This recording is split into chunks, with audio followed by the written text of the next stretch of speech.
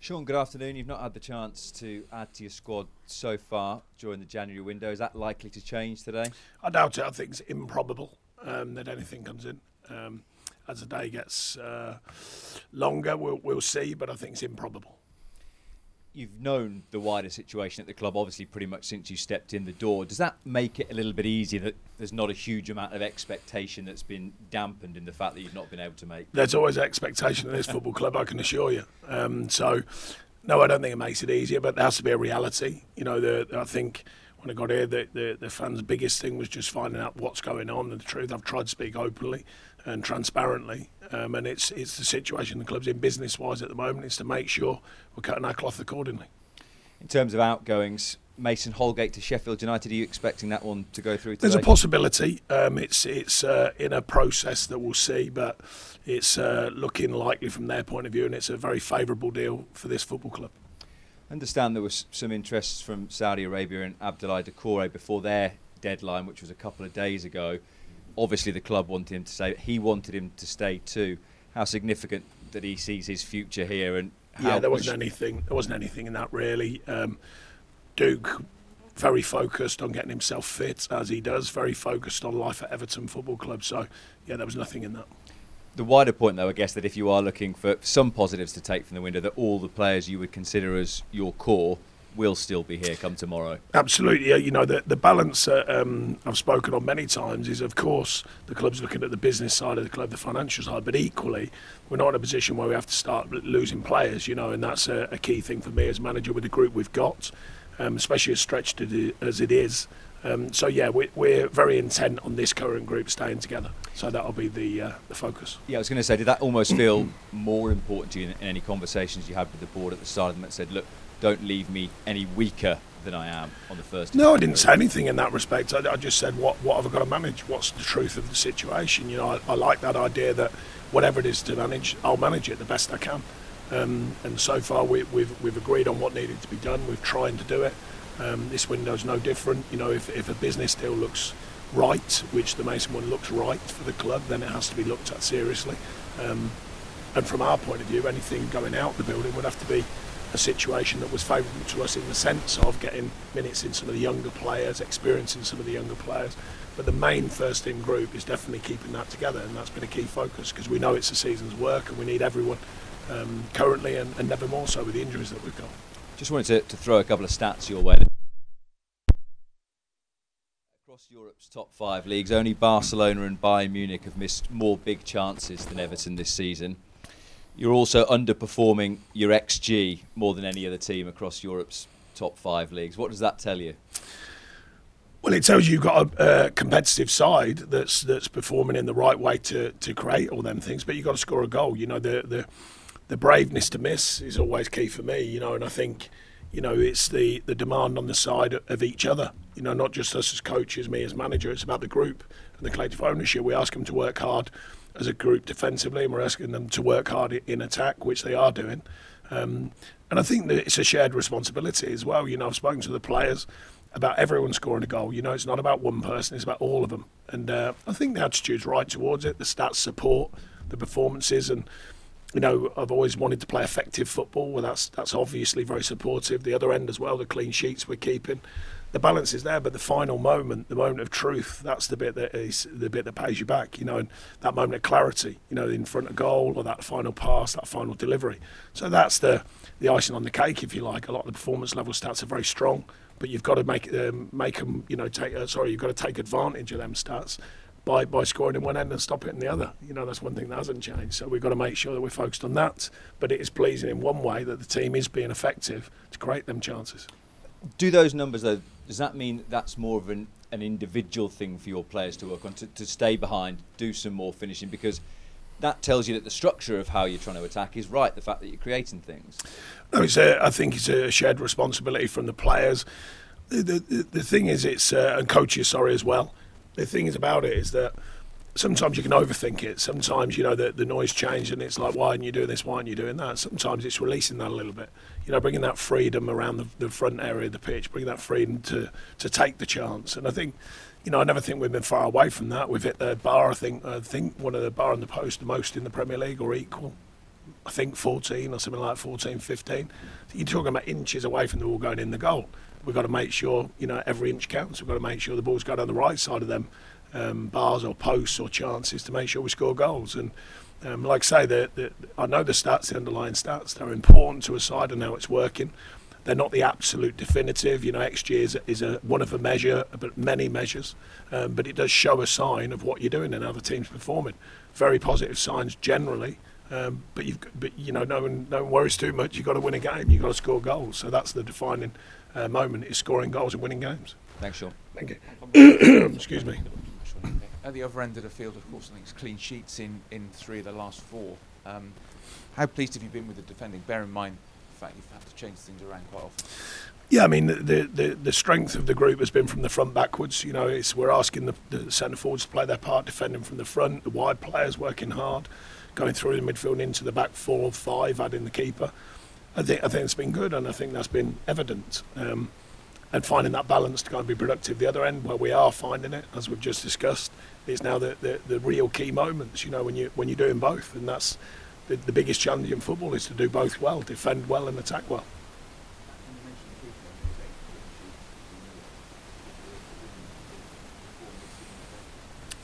I think up and down in his form, in the sense of his best form.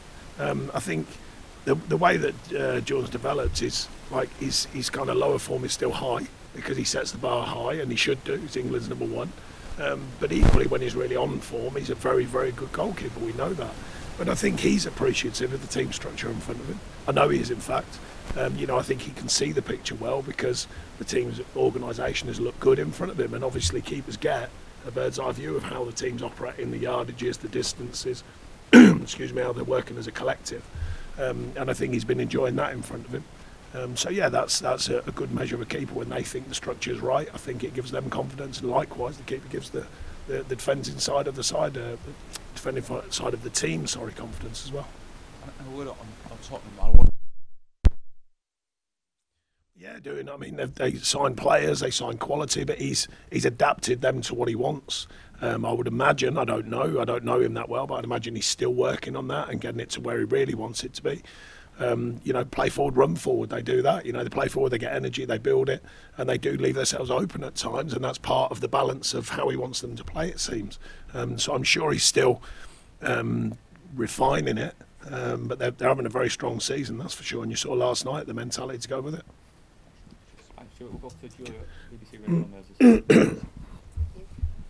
Hi. Can you just check on some injuries first of all, because I know there was quite a few touch and go maybe, so will they be back? I'm thinking Seamus, is Decore any closer?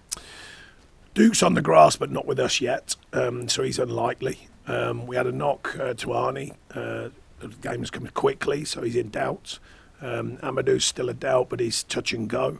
Seamus is getting more training in, so his injury's been good, but actually getting up to true match fitness. So he's a maybe. Young has done great, I thought, the other night, to play his first minutes in a long time, and I thought he did very well, so he's come through that well, and we're happy with that. So still ifs and buts, and they're not quite fully fit, so we'll have to make a decision on them over the next 24 hours. With no arrivals then, and still a treatment room that seems pretty full, are you working with Paul Tate in the under-21s? I know Metcalf and Hunt were on the bench the other night. Is the plans for any of the younger players to be getting any game time?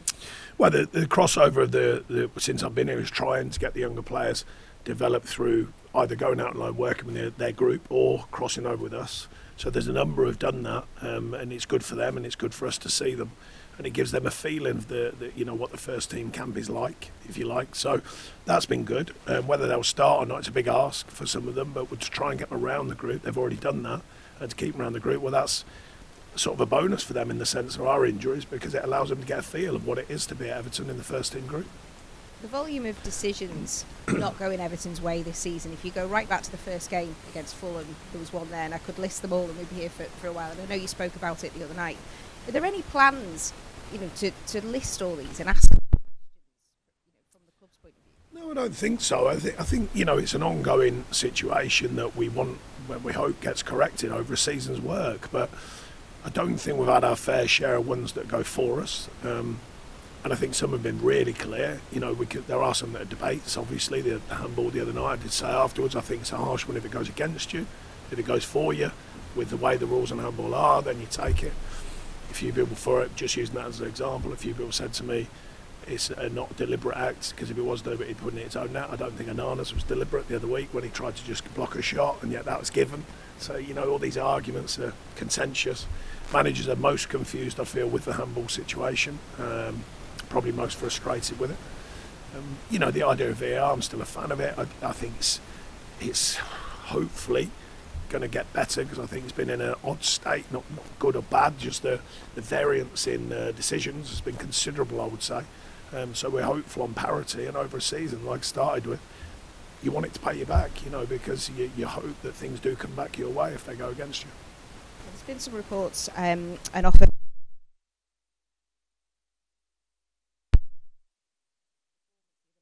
To bide his time a little bit this season, hasn't he? Yeah, I did well. I did mention the other night. Sorry, he did well, and I think his professionalism has looked after himself, and looked after us in the sense he's ready to play. Well, the rest of the noise is just noise. I made it clear for a long time ago that the main group we've got will be staying. And like I say, he's a player that's been super professional in the camp, and when his chance comes, he's ready. And I think I can't express that enough to you or to them. I've told them it's a squad mentality, and I always admire the players who are not playing, because when I was a player, if you're in the team, you're always keeping yourself right, because you get that inner feeling that you're probably going to be playing.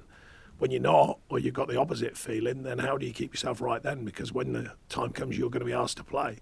And I think the group have done fantastically with that. So there's a maximum respect for people outside the squad, if you like, or the main team, sorry, not the squad. And he's one of them, and we've made that clear to him over the last couple of months. Goes in the other night and played very well. So there you go, he gets payback for looking after himself. Thank you, Joe.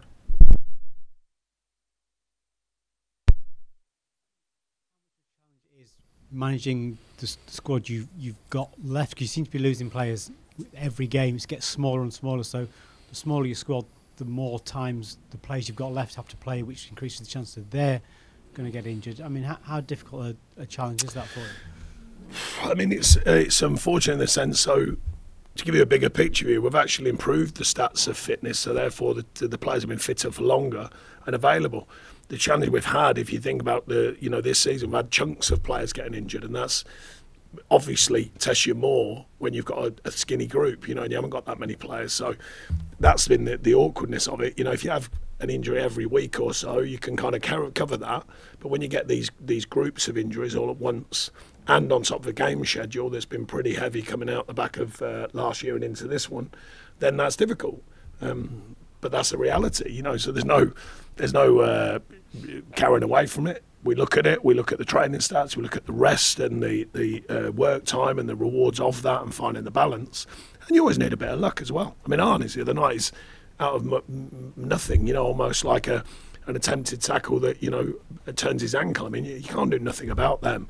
The ones in training with, if they're soft tissue, they're the ones you look at and look at your training and schedule. But the ones that are on the pitch are often ones you can't do much about. So it's the reality. We keep working with the group. They're working very hard. I thought they worked very hard the other night down at Fulham, and they're going to have to do that again at the weekend against a very strong Tottenham side.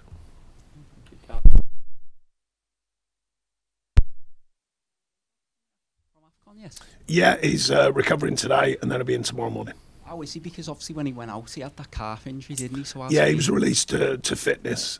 So, yeah, all good. So, in contention then to start potentially? Do you think? He's certainly in contention, yeah. We've had to give him a down day because of the travelling and stuff today, so we'll catch up with him tomorrow and see how he's feeling.